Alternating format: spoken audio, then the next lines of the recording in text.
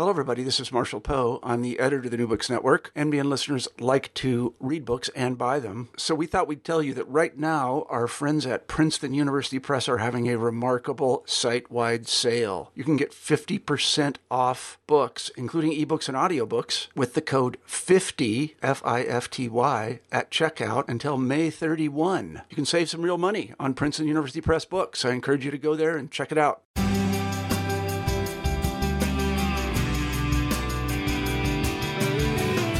Welcome back to New Books in Sociology. I'm Sarah Patterson, one of the hosts here on the channel, and today we're talking with Sheri Noy about her book, Banking on Health, The World Bank and Health Sector Reform in Latin America. Welcome to the show. Thank you. Thanks for having me. Yeah, thanks for being here. So to get us started, do you mind telling us about yourself? So I am a political and development sociologist in training. I graduated from Indiana University with my PhD in 2013. And my research has kind of two primary strains. And the one that the book is based on is really looking at social policy reform in developing countries. And so the book is based primarily on dissertation research and then subsequent research in the World Bank archives, and really ties together this kind of interest that I have in globalization and global governance and institutions, and then social policies, in this particular case, health policy in Latin America. Great, thank you. So you sort of mentioned it developed out of your dissertation, but can you sort of take us through the process of how the book came about for you? Yeah, so I think in some ways my process is a little different from other sociologists that I know that have written books. I come from a department that primarily had scholars that produce kind of peer-reviewed articles. And so it wasn't a kind of heavy book department, I would call it. And when I wrote the dissertation, I thought that I may want to turn it into a book, but I wasn't kind of 100% sure. And what ended up cementing my decision to write it up as a book is that it's a really kind of methodologically kind of diverse project. And so I draw on interview data and archival data and a lot of cross-section time series models. So using kind of quantitative regional data for Latin America and the Caribbean. And so I was finding that I had this big argument that I wanted to make, and I was unable to make that argument in the format of an article, primarily because of the disparate kind of, I guess not just data sources, but also kind of the three countries. And so I thought it was really important to write a book that kind of married the quantitative regional analyses and then the country-specific case studies to make the argument that I make in the book. So, and in terms of the kind of process, so I spent 2011, most of 2011, thanks to an NSF dissertation improvement grant and some monies from Indiana sociology, doing my field research. So I spent about 3 months each in Argentina, Costa Rica, and Peru, and then I kind of realized that I wanted more on the World Bank beyond the interviews I had done in the countries and the kind of quantitative and document analysis, and visited the World Bank archives in 2015 before kind of sitting down to write the full book manuscript. That's really cool. Actually, this kind of goes into your appendix, but for you, just sort of as a researcher, I'm just kind of curious what it was like to work with all those different sets of data, right? So like you've got the interviews and you've got the policy documents that you went through, as well as the quantitative analysis. So, I mean, when you were doing it, was there anything that you were like, yes, this goes along with that? And just kind of how that process went for you? Yeah, so I think I was really lucky to come from a department, and I guess in particular a committee. So kind of my training as a sociologist was really kind of heavily centered on the idea that all data are valuable as long as they're collected kind of validly and reliably, and that really your research question should drive the type of data that you want to collect. And so even though my training was primarily kind of quantitative to begin with, and that's kind of how the project began, I found myself asking kind of how and why questions in terms of how the World Bank was involved in health sector reform in Latin America. And those were questions that I just couldn't answer with the kind of cross-national public and private and overall kind of health spending data that I had been looking at. So I wrote a paper in 2011 that looked at kind of testing classic welfare state theories in the Latin American context in the International Journal of Comparative Sociology. And it also looked at health as a kind of particular domain of welfare states. And I found that the World Bank, like kind of presence of World Bank personnel, and I looked at kind of IMF also, but I found that it didn't really have a negative effect on health expenditure, and in particular public health expenditure. And that was really counter not only to what I expected, right, but also counter to the narratives that we have about the World Bank's work in health in Latin America. So one of the arguments that I make kind of pretty strongly in a 2015 paper on Costa Rica, and I echo in the book, is that, you know, the cases you choose affect the answers that you get. And so a lot of what we know about what the World Bank has done in health in Latin America is based on the Chilean case and to a lesser extent, the Colombian case. And those were cases where there was kind of a heavy shift towards neoliberalism and kind of privatization under Pinochet in particular in Chile. We've heard a lot of about the Chicago Boys. And so I was really kind of surprised to not find this regional effect. And I suspected that it wasn't because the World Bank didn't matter, but that perhaps it was doing different things in different countries. And so that was kind of what set me on the path to the kind of qualitative case study analyses that I do in the book. And so primarily I did interviews with kind of pretty high-ranking key informants in each of the countries. So Ministry of Health personnel, Social Security personnel, some kind of consultants, World Bank personnel, Inter-American Development Bank people, USAID people in these countries.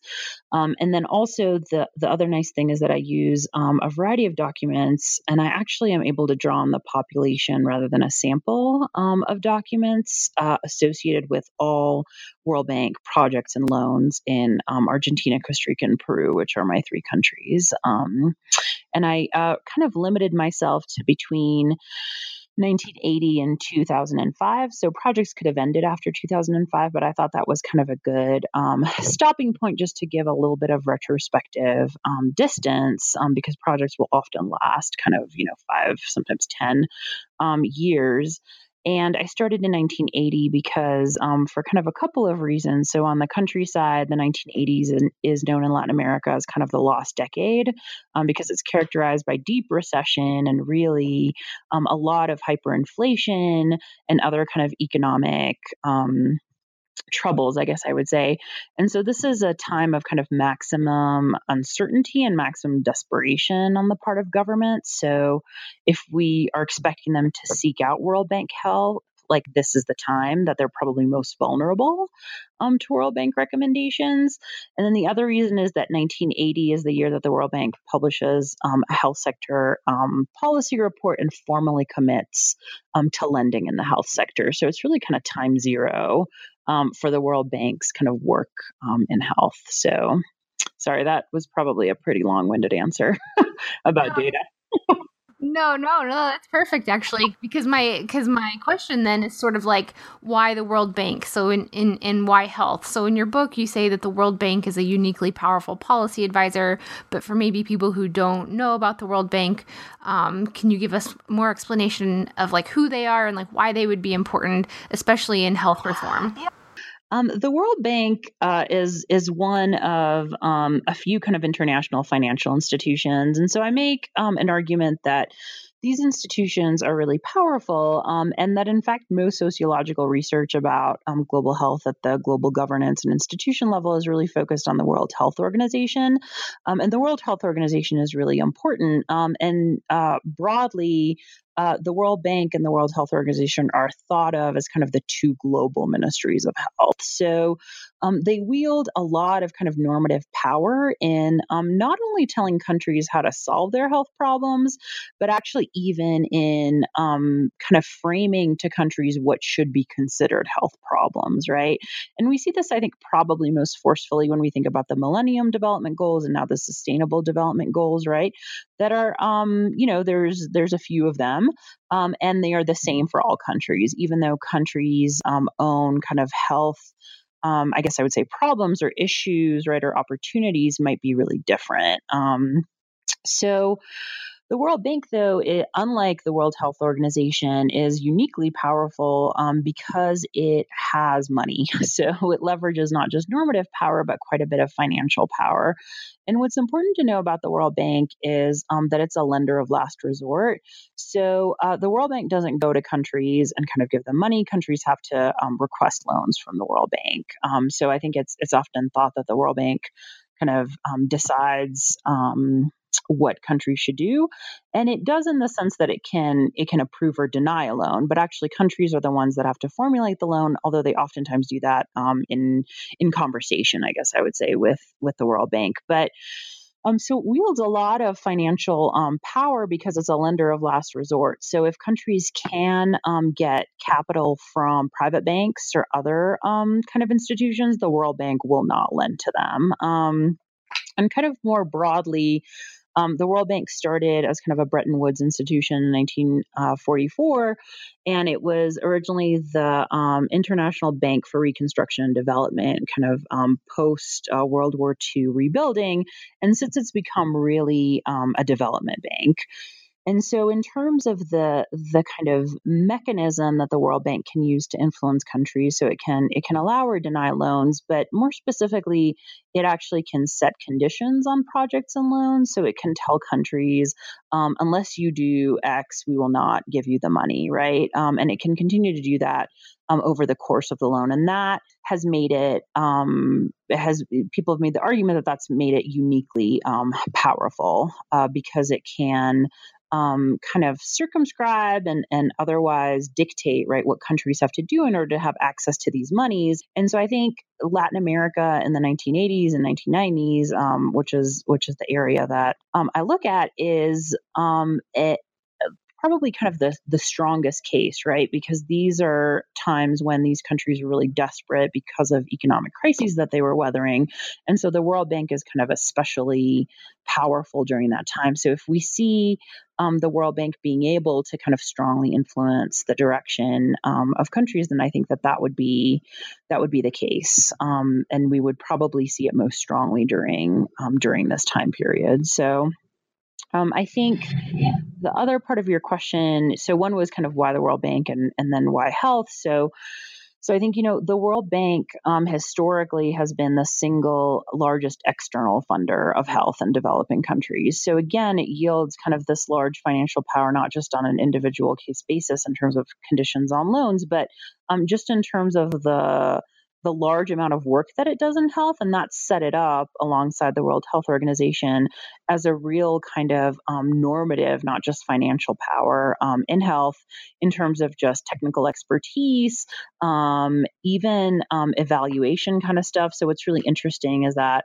some of the programs that I look at, it's really hard to find information outside the World Bank on how well the programs it's implemented have worked, because it itself is a really large powerhouse in terms of research and evaluation in some of these countries where, at least historically, not a lot of other organizations were doing work in health.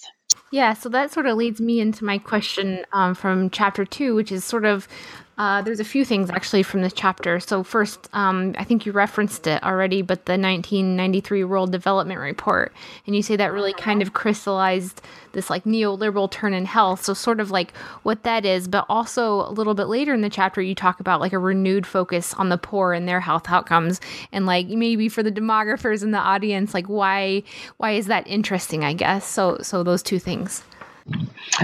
So the 1993 World Development Report, and then the focus on kind of poverty, were those the two things?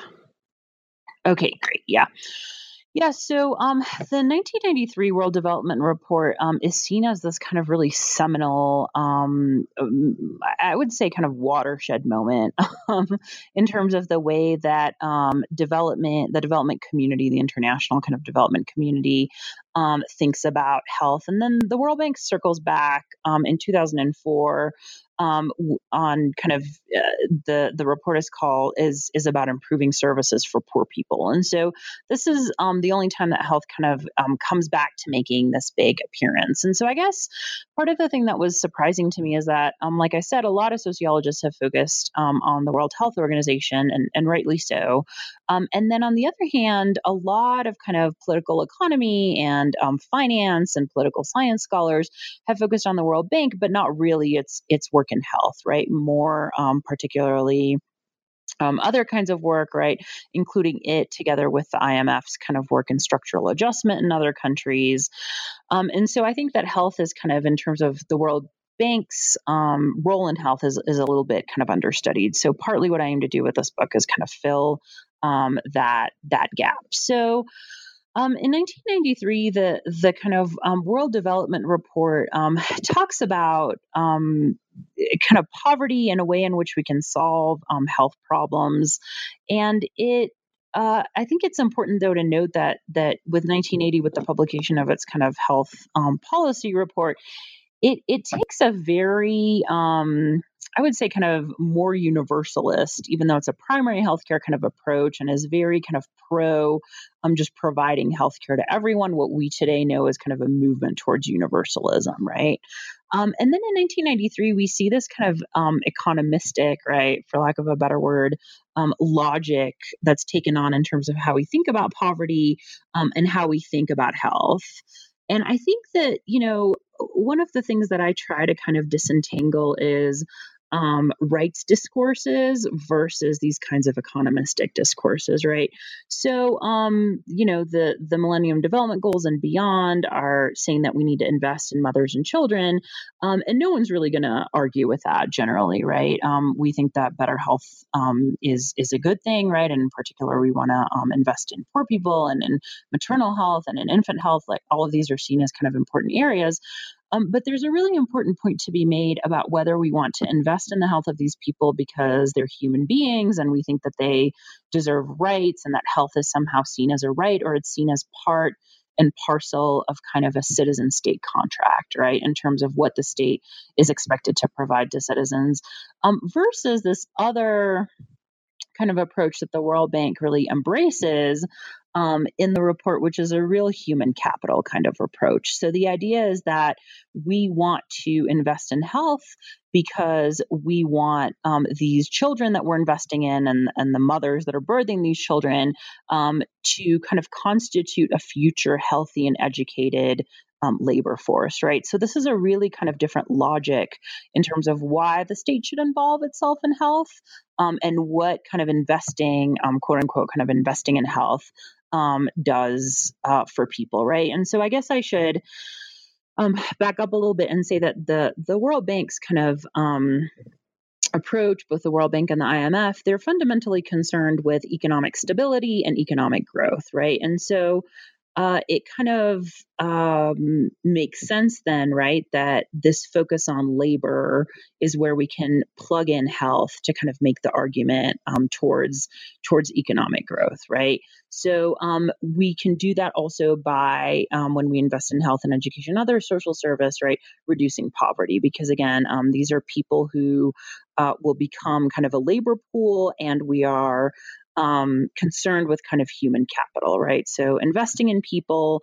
And there's also kind of a real thread of efficiency kind of across. So in the In the first chapter, I really talk about this idea and this distinction between equity and efficiency as kind of goals in health. And where we think about equity as kind of equal opportunity, although some people equate it with equality, and then efficiency is just getting the same outcome for less input, right? The same output for less input, or better output for input, right? In terms of where we spend our money. So there's this kind of tension, right, between equity and efficiency. And I think that what's interesting to me is there's not a lot of kind of sociologists that have written a lot about this, particularly in the context of health.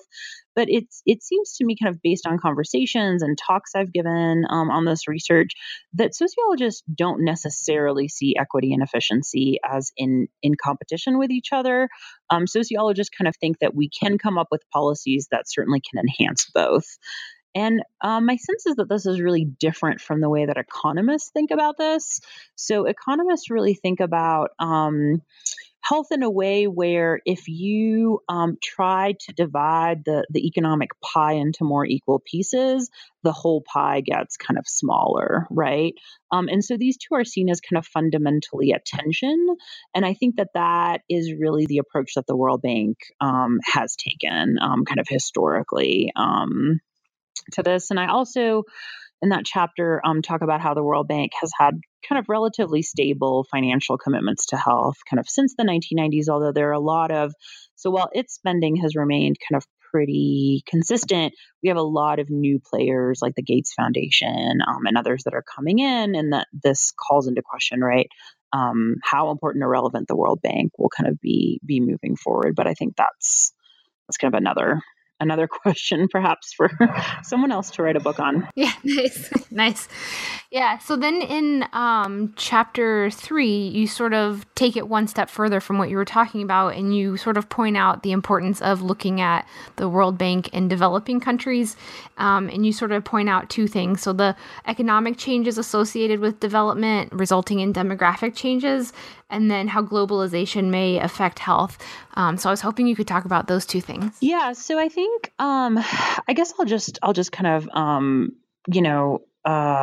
back up kind of a little bit to the first chapter, which is kind of the theory chapter. So I guess, the question kind of guiding the book is that kind of how is it that the World Bank, which is really viewed as this neoliberal hegemon in health, and by neoliberalism, I really mean kind of a market fundamentalism, right? The idea that the market knows best, and we should really, and really coupled with an anti-statism, right? The idea that we should keep the state out of markets because it kind of messes up issues that are best left to market forces of supply and demand. So the question is, why is it that we don't witness a sharp neoliberal turn, right, towards the market in health in Latin America since the 1980s, given that the World Bank is so powerful and that countries are so desperate for kind of external funding? So we also think about neoliberalism as kind of being associated with the efficiency side of the efficiency equity trade-off.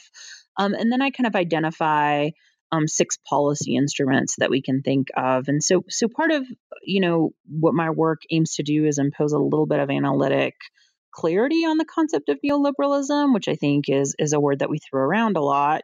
And I think that we're not really sure, or some of us aren't really sure what we mean. And we may even mean different things when we're talking to each other, in particular about what it means for health. So I look at kind of 6 policy instruments at decentralization and deconcentration, which means kind of decentralizing state power, and deconcentration is seen as the political variety of that, and decentralization, the geographic kind of variety of it.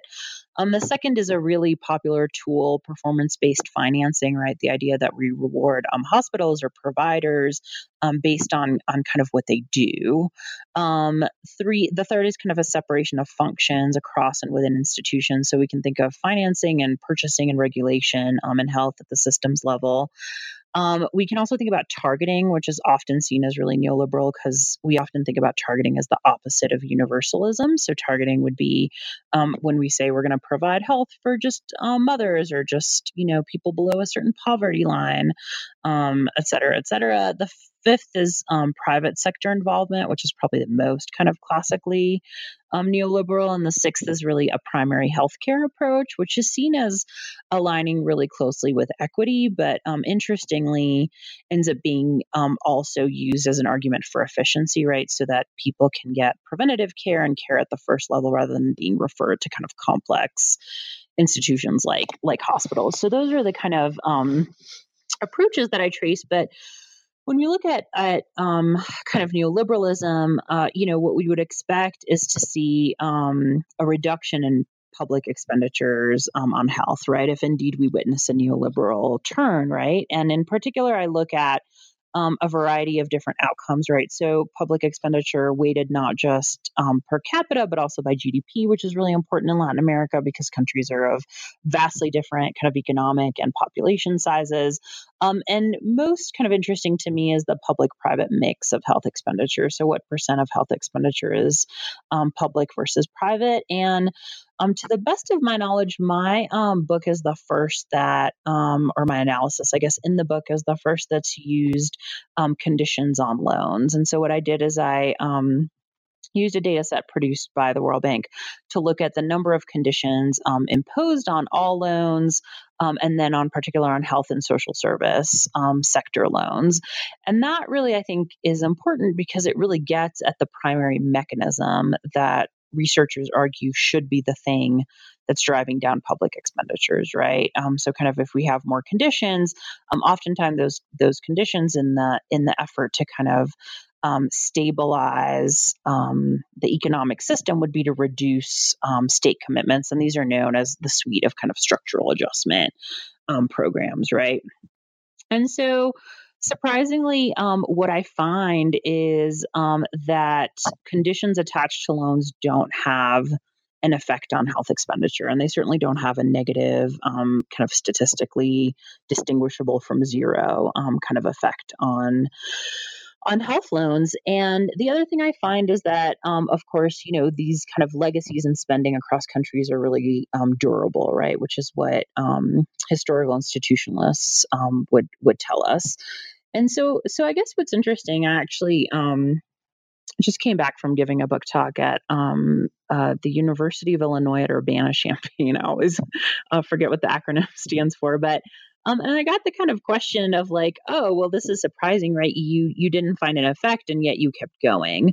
And I think that this is really, I alluded to it earlier, but this is really the reason that I wrote a book, because the question that it raises, this kind of lack of statistical significance in the cross-section time series models that go from 1995 to 2009. And I'll just note that the reason that I start in 1995 with the quantitative data is that that's the data that the World Health Organization starts requiring developing countries to standardize the way that they report their health expenditures. So data before that tracks pretty well in terms of the trends in spending kind of at the region level, but it's a little bit kind of higher than the 1995 data overall, or starting in 1995. So I knew kind of going in, I had done some pre-dissertation research in 2009, and I had read pretty widely, both kind of foreign scholars on this, but kind of methodologically, I guess I'll note that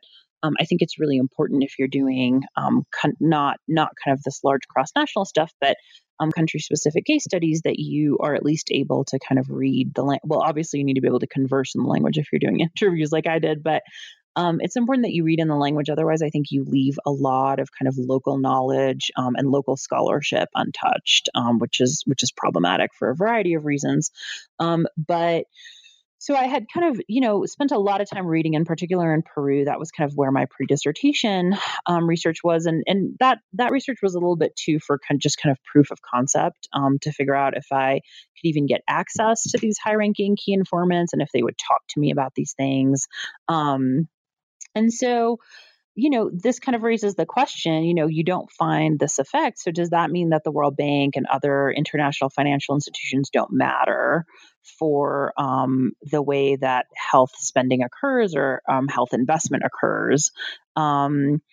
And my argument is that the answer is more complicated than that, right? And that the World Bank's work varies across countries, and that's part of the answer. So this kind of, I guess, supply side answer in terms of the fact that the World Bank is trying to do different things across countries, but also that countries' kind of existing institutions kind of pattern the ways in which the World Bank both seeks to be involved and actually is able to be involved. So all of these kind of effects, I think, basically wash out in the regional kind of analysis, and I think that is where I come up with the kind of theoretical framework that I use of state capacity and autonomy in health as really shaping the World Bank's kind of involvement and effect on health sector reform. That actually leads into the next thing, which is your case studies, which I, like you were saying, I think are really fascinating, right? Because there's effects happening, but it varies based on sort of what the countries are already doing or trying to do. So you first start with Argentina. So I was hoping you could sort of set the stage for that and what happens there. Yeah. So Argentina is kind of a really, all countries are very interesting, and certainly all the countries I chose are very interesting. But Argentina is particularly interesting because it might be the country with which the World Bank has had kind of the most extensive and maybe even the most successful kind of relationship in health in the region. And Argentina's kind of health sector is dominated by these kind of trade union health organizations called the Obras Sociales, or like the social works, I guess, literally translated. And they are kind of really dominant, and they date back to mutual aid societies. So there are long occupational lines. You'll find one for like commercial workers, and I think there's one for like, culinary employees. And so they vary kind of along these lines. And what's really interesting about Argentina is that in 1989, one of the informants in the book, Aldo Neri, is the health minister, and he's really kind of a visionary. And so he attempts to introduce a real universal public health system. And this system ends up failing due to these kind of trade-based insurance funds, the Obras Sociales, which are really opposed to this, right? They don't want to like take a cut in terms of their power. And so this is kind of really interesting. And so I define kind of, and I argue partly because of some really interesting research that's coming out of political science, that it's, and partly based on my own observations, right, that it's really important to distinguish state capacity and state autonomy in terms of what the state does across sectors, right? So it actually turns out, and I know there's some research on kind of different states in Mexico, that the ability of, and by that I mean kind of subnational, kind of federal states, right? So like, Indiana and Wyoming or something, the equivalent kind of Mexican states, that there's no reason to believe that a state that has kind of, for example, large extractive capacity in terms of taxes will also have kind of a well-functioning, uncorrupt police force, right? That these are kind of different domains, and states may be really good at some things like health and really poor on some things like education, which really contradicts really established kind of notions of state capacity and autonomy as we're kind of classically taught them, I think, for those of us that do state-based research. So I think that the way that I conceptualize state capacity and autonomy is that autonomy is really, and I borrow from kind of Peter Evans' embedded autonomy, it's the ability of the state to formulate collective goals, right? So does the state have a clear vision, in my case, in health, right? And then capacity, on the other hand, is the ability to actually carry out that vision, right? And so this draws from people like Michael Mann and Barbara Geddes, right? This kind of physical and institutional ability to implement reforms, or according to Mann, I think he says to implement logistically political decisions throughout the realm, right? This idea of kind of the reach of the state and its ability to actually do the things it wants to do. And so I characterize Argentina overall as a kind of planner state because it has, for much of these period with Neri and then with Ginés kind of later on, another health minister, it has kind of a clear set of things that it wants to do in health. And it's actually unable to carry them out, right? And partly, largely, this is due to the Obras Sociales kind of opposition, right? They want to retain their power. And it's also partly due just to the federal kind of system of the Argentinian state. Each of the provinces has its own kind of health ministry or minister and has its own kind of obra social for the workers kind of within that state. So it's a pretty kind of disjointed and maybe I would say fragmented kind of health system. And so the work that I do in kind of the chapter is looking to see kind of what the World Bank did, right? So based on these allegations of kind of neoliberalism, we would expect the World Bank to oppose this this plan to kind of implement public and government-based universal healthcare. And it turns out that the World Bank is kind of agnostic about it. So it says, if you put forward a loan and you want us to support this, then we will probably be able to help you. But we're just kind of going to stay out of it. You're going to need to figure out within your kind of system how to do that. And so I found that to be a really kind of interesting to be kind of an interesting component.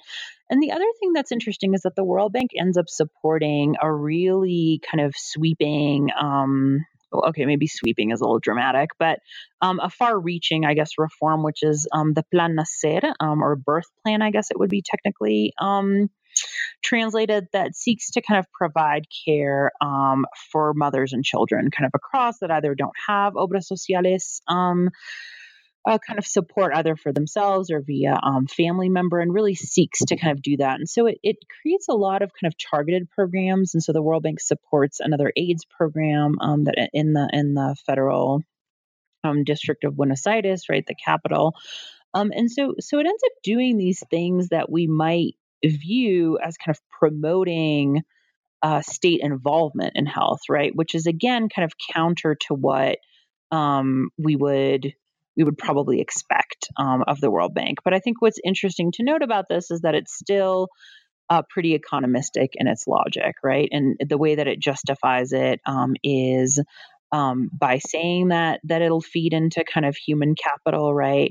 And it uses these kind of policy instruments that I described earlier, right? Like this kind of rationalization of the health system, this idea of a separation of functions in terms of the work that it does in Argentina. So then you move into your case study about Peru, and here you sort of talk about the chapter is called Slow, Steady Health Reform in a Weak State. And so I was hoping you could talk about Peru. Yeah. So Peru is, to me, one of the more interesting countries. And I guess I should note, I talk about this more in the conclusion, but I think these cases were chosen purely for kind of theoretical reasons. So I wanted a country each in kind of the quadrants of kind of low capacity, low autonomy, which is Peru, high autonomy, low capacity, right, which is Argentina, and then high capacity, high autonomy, which is my final case of Costa Rica. So I think that where Argentina is really informative to countries that are undergoing kind of recessions or problems that have a really employment-based health system, Peru is probably pretty informative to broadly kind of developing countries, in particular low and low middle income countries. Because we can think about it as a really kind of prototypical weak state in health. So it's characterized by fairly weak autonomy. There's not a ton of clear health goals over this time period, and really kind of weak capacity. So unlike in Argentina, the capacity isn't because the government is being blocked necessarily by other agents, which in the case of Argentina is the Obras Sociales, but Peru has kind of very little infrastructural ability to kind of carry out health reforms. And it has kind of limited financial resources, right, as kind of a developing country. And so Peru is really the place where we would expect the sharpest kind of neoliberal turn, right? It's the most vulnerable to international pressures, although Argentina arguably weathered the most severe kind of recessions maybe during this time period, but Peru is certainly the kind of poorest country in the 1980s of the three. And so it's really vulnerable to international pressures and social program cutbacks. And so I think what's really surprising about this case is it really displays the exact opposite trend, right? There's really an expansion of public health financing and coverage, though it's important to note that the provision is often subcontracted to private providers. And so during the presidency of Alberto Fujimori, who was a really kind of populist president, we see two kinds of insurance that are set up. So one, the Seguro Escolar Gratuito, which is like the free kind of school children, I guess, insurance, we would call it. And then the Seguro Materno Infantil, which is the infant kind of maternal health insurance, are put into place. And this is largely with monies from the World Bank. And it's important to note that the kind of landscapes of financing are different. So USAID is really very active in Peru, both at kind of a project level, but also at an institutional kind of systems level, in a way that it is not, according to my data, in Argentina or Costa Rica. So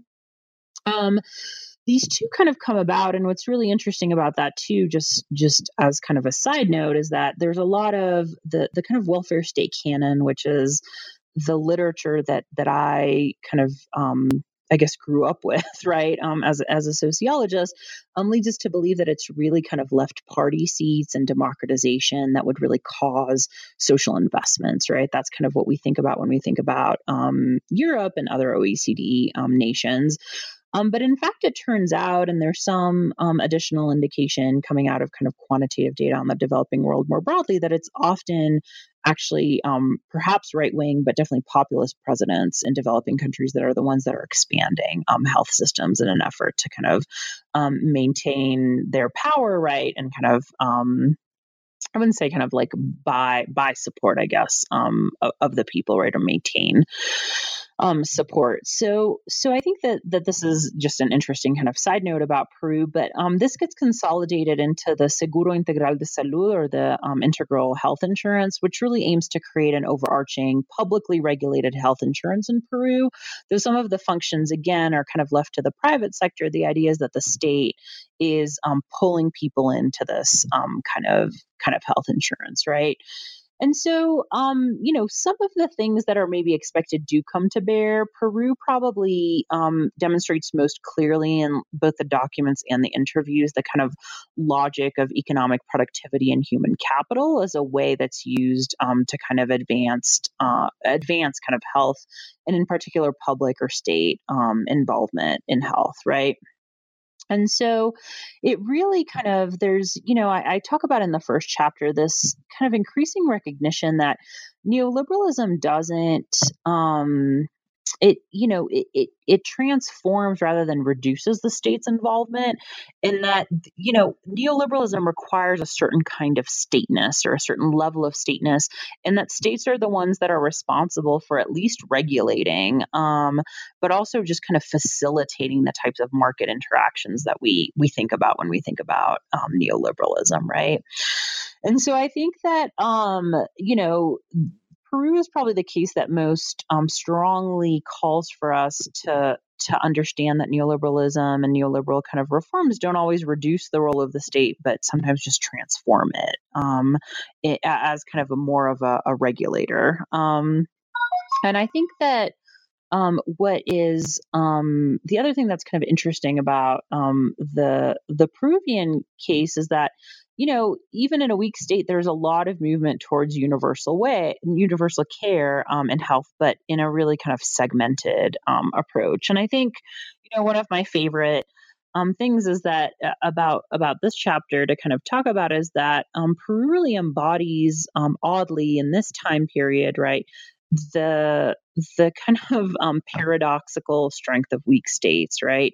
So when you have a pretty I would say, I don't know if unstable is the right word, but when you have kind of a weak or segmented or disorganized central apparatus of the state in health, which is the case in Peru for much of this time period, it's kind of disjointed and it's almost too segmented to co-opt, right? So even if the World Bank had come in with a strong intention to co-opt it, which there's not actually a lot of evidence that that was the case, Peru is kind of able to withstand that, partly because there's a lot of kind of change, and this is not a strongly autonomous or capacious kind of state and health where a foreign institution can come in and just co-opt it wholesale.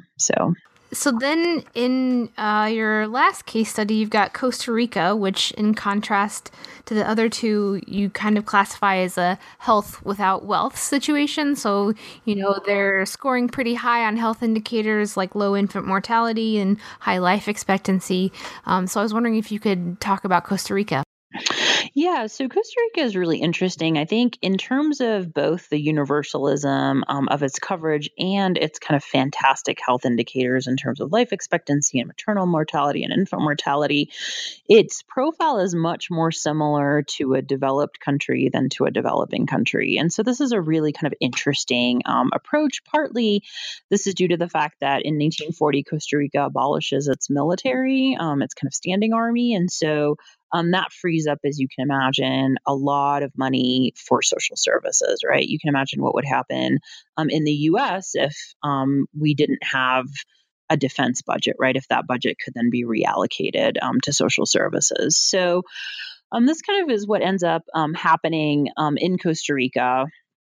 And it's probably second kind of only to Cuba, right, in the extent to which it is a universal system. So the Caja Costarricense de Seguro Social, or the Caja, the Costa Rican Social Security Agency, provides near kind of universal care with a tripartite kind of financing scheme. So employers pay, employees pay, and then the state finances or subsidizes those who are unable to pay. But what's really interesting is that also, my data comes from interviews which provide a kind of private hidden transcript of what's going on, but also official documents that provide a public transcript. And I make an argument that those are important to look at because the public transcripts are the things that you can't change, right? Those are the things that the media and the public has access to.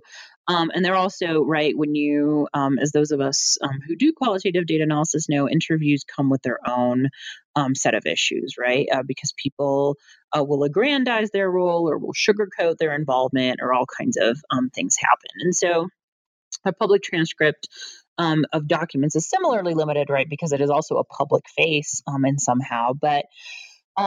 And so I looked at kind of the World Bank documents, which I had access, like I said, to the population of, but I also looked at government documents. So laws, decrees, and then official statements and reports by kind of the health ministry and other reports. And Costa Rica is really great because it is a treasure trove of data. Every 4 years, it publishes a national official development plan, and it has a section for each sector, including the health sector. So Costa Rica has really very consistent, which again, is consistent with its status as kind of having high autonomy, right, in health. It's really formulating collective goals in a really kind of meaningful way at a regular basis. And it talks about health and kind of as early, even before the 1980s and kind of the earlier development plans, it's starting to question the kind of funding model of the Caja or the CCSS. And so this is kind of a really strong indication that these pushes towards efficiency and this effort to contain costs is not necessarily something that's imposed by the World Bank or even by kind of global trade and kind of race to the bottom arguments, right? So the classic kind of argument is that we expect to see states cut back in social protections, and particularly for labor, and a reduction in kind of the collection of taxes, and then the provision of social services based on the revenue from these taxes because they're competing for foreign investment, right? So the idea is that if a company is deciding whether to locate their factory in Costa Rica or the Philippines, right, the government will say, well, we'll tax you less, or we won't require you to provide insurance, or all kinds of things to kind of lure foreign companies in. And so this is why we expect globalization to kind of intensify neoliberalism and this kind of race to the bottom of stripping away social services and kind of protections and taxations and other kinds of things. So what's interesting is that the Costa Rican case really kind of signifies that the Costa Rican government was talking about kind of efficiency in health and concerns about costs and cutting costs well before the World Bank kind of ever arrives there. And so in Costa Rica, the real challenge in health is maintaining rather than establishing universal coverage, right? And it's drawn on the World Bank funds for some of its most important reforms. So, for example, in the mid-1990s, it creates primary health care teams, the EBAIS, or the Equipos Básicos de Atención Integral de Salud. And what these are kind of healthcare teams that exist per number of people in the population. And sometimes they're actual clinics, but sometimes they're actually mobile kind of units. And they kind of go around and are attempting to kind of both deepen kind of coverage, right, and access by being kind of more proximal, but also attempting to kind of de-escalate. So the idea is that, if you get treated for an illness or an infection or something at kind of a lower level, then you avoid going to a hospital, which we know it costs so much more to treat someone for the same thing at a hospital just because of overhead costs and technology and these other kinds of things. And so what's interesting is that the kind of idea of a strong state being able to withstand pressure bears out in the Costa Rican case a little bit. But what's interesting is that the World Bank, even there, it just doesn't really push for state retrenchment in terms of health, right? They have some kind of debate. So, for example, in the EBAIS, Costa Rica wanted them to be headed by a nurse or a technician. Did I say Costa Rica? I meant the World Bank wanted them to be headed by a nurse or technician. And the Costa Rican government was pretty adamant that it should be headed up by a doctor, that was kind of the culture of the country. And I think this highlights something else that I talk about in the book, but I didn't really mention in kind of the first chapter, that we know a lot about what the World Bank does and kind of trade policy, and a little bit pensions are the domain that we know most about what it does in terms of social services. But pensions are really about money, whereas health is about a bunch of different things and presents a bunch of different problems because of information asymmetries and principal agent problems. And also this idea of kind of the way that it intersects with gender and race and ethnicity and nativity status and identity, right? So Costa Rica really sees a large part of its identity as being tied up with this egalitarian, caja kind of approach to health. And this is kind of really important to its self-concept. And therefore, and because it has proven results in health in terms of indicators, I found kind of some indication in my data that makes the World Bank even more interested in cooperating with it, because the World Bank wants some credit, basically wants to come in and say, oh yes, we also took part of that. And so we're helping this kind of approach. And so it's important though, because the World Bank and kind of other IFIs, international financial institutions, can probably play a really important advisory and funding role, even in strong states that have established kind of health systems, given the fact that healthcare costs are skyrocketing, right, because of the transition from infectious to chronic illnesses. And of course, infectious illnesses are cheaper and a little bit more straightforward to treat. Also because of extended life expectancies, right, and the issues that are associated with aging populations, which I know is something that you do some research in, right? And so all of these things, right, are causing countries to seek out ways in which to cut costs and kind of manage the ballooning costs of healthcare.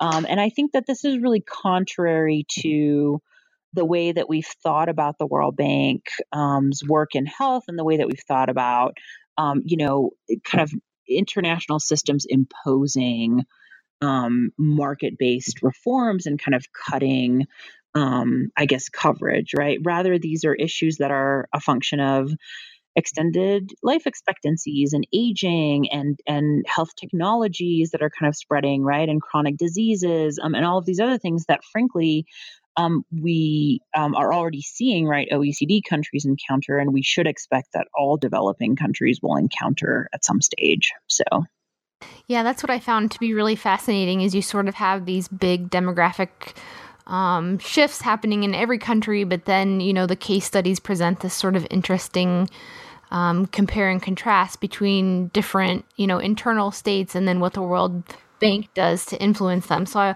I really thought that was sort of an interesting way to kind of conceptualize what you were talking about throughout the book.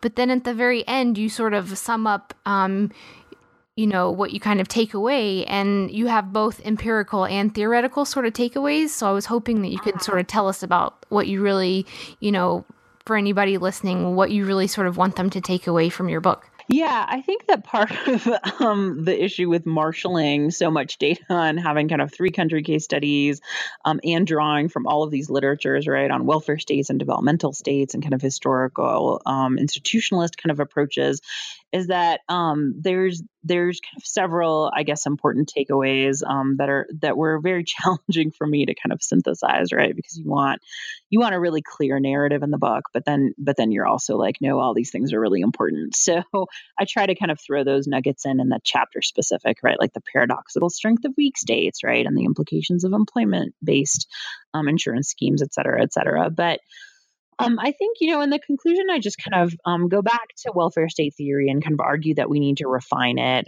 both kind of logic of industrialism theories that emphasize demographic and economic shifts, and also power resources theories that emphasize democracy and kind of global governance, and kind of state-centered theories that talk about kind of veto points and the structure of governments. We need to kind of refine those for the developing country context and consider that things are a little different. And I think I mentioned a little bit, right, how in some of these Latin American countries, it's actually populist and maybe right-wing leaders that are expanding social services, which is not what we expect in a developed country kind of context. So I think the kind of take home of the book is that the World Bank matters. It matters a lot, but it really matters differently across different countries. And that's what really the work that the case studies show, right? And that this difference is two-pronged, right? First, it's that the World Bank isn't attempting to do the same thing across countries. And again, I should note that methodologically, I focused on Latin America because it's a really interesting laboratory for third wave democratization, and it's coming out of a recession. And I'm trying to keep, quote unquote, constant the kind of legacy of colonial rule, right? It's Spanish. And so this is why I didn't do my work in Brazil, right? One of a couple of reasons.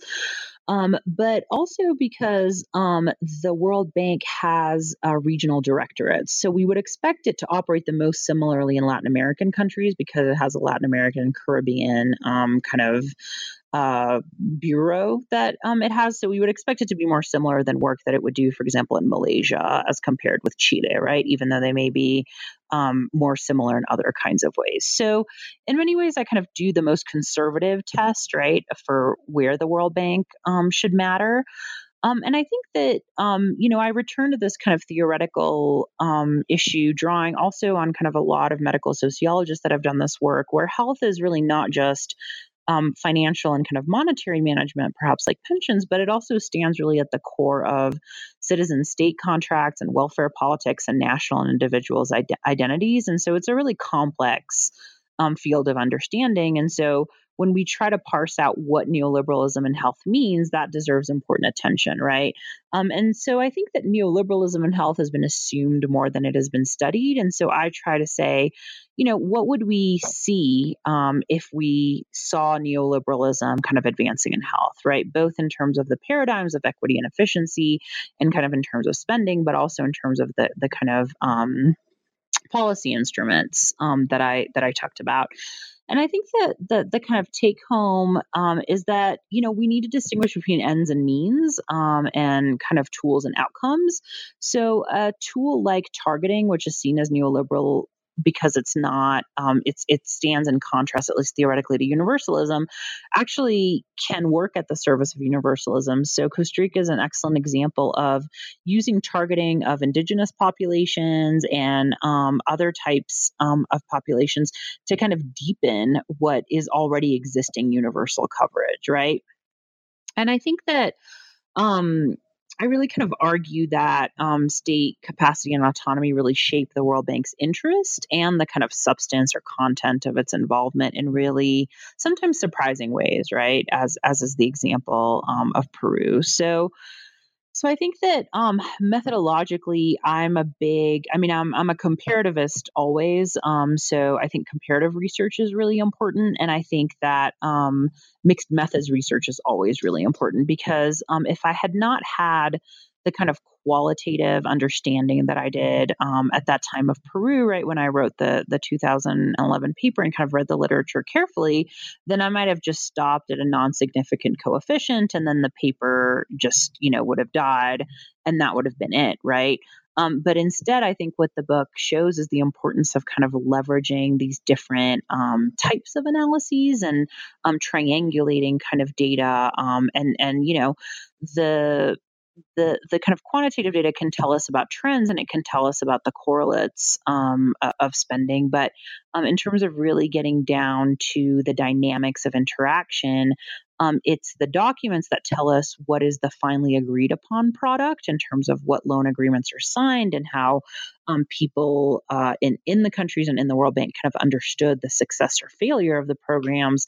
But the interviews really provide this kind of background information about what was happening that often doesn't show up in the official documents. So I think that the book kind of really intervenes, I hope, right, in debates about global health and global governance and health and kind of neoliberalism and health and about kind of welfare state or welfare regime, as they're often called in developing countries, kind of development. And I think the other thing that I hope the book does, and this is why it was really important for me to do the archival data at the World Bank archives, as a follow-up to my dissertation research, that was, I should say, funded by a fund for the advancement of the discipline grant by the American Sociological Association. So that was kind of really helpful for that research, was that it really bridges. It's not a book that's just about what's happening in the country, and it's not a book just about what's happening at the World Bank headquarters, right? So it really attempts to bridge this gap in terms of what the World Bank is saying versus what it's doing, and how that's received kind of at the national level. So today we've been talking with Sherry Noy about her book, Banking on Health, the World Bank and Health Sector Reform in Latin America. So Sherry, what are you working on now? So I'm going in a couple of different directions. So I think that I mentioned that I have kind of two primary streams of research. One of my streams of research actually looks at science and religion and kind of public attitudes. And this is kind of collaborative work that I do. And so I'm expanding that cross-nationally, which is really exciting because the research had been kind of on the United States. But in this kind of area, there's still a couple of papers that I'm working on in terms of how policymakers think about models for healthcare reform across these three countries. And then I'm actually expanding to do some collaborative work. So the book takes as its analysis level, the interaction between governments and the World Bank, right? And how this plays out in terms of political and health systems and health sector reform at the kind of macro level.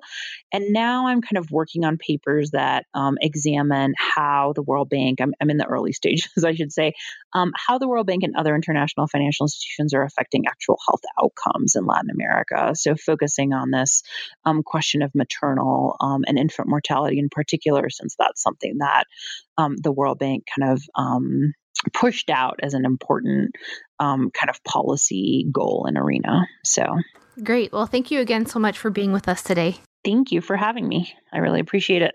Great. Thanks. I'm Sarah Patterson. Thanks again for listening to New Books in Sociology.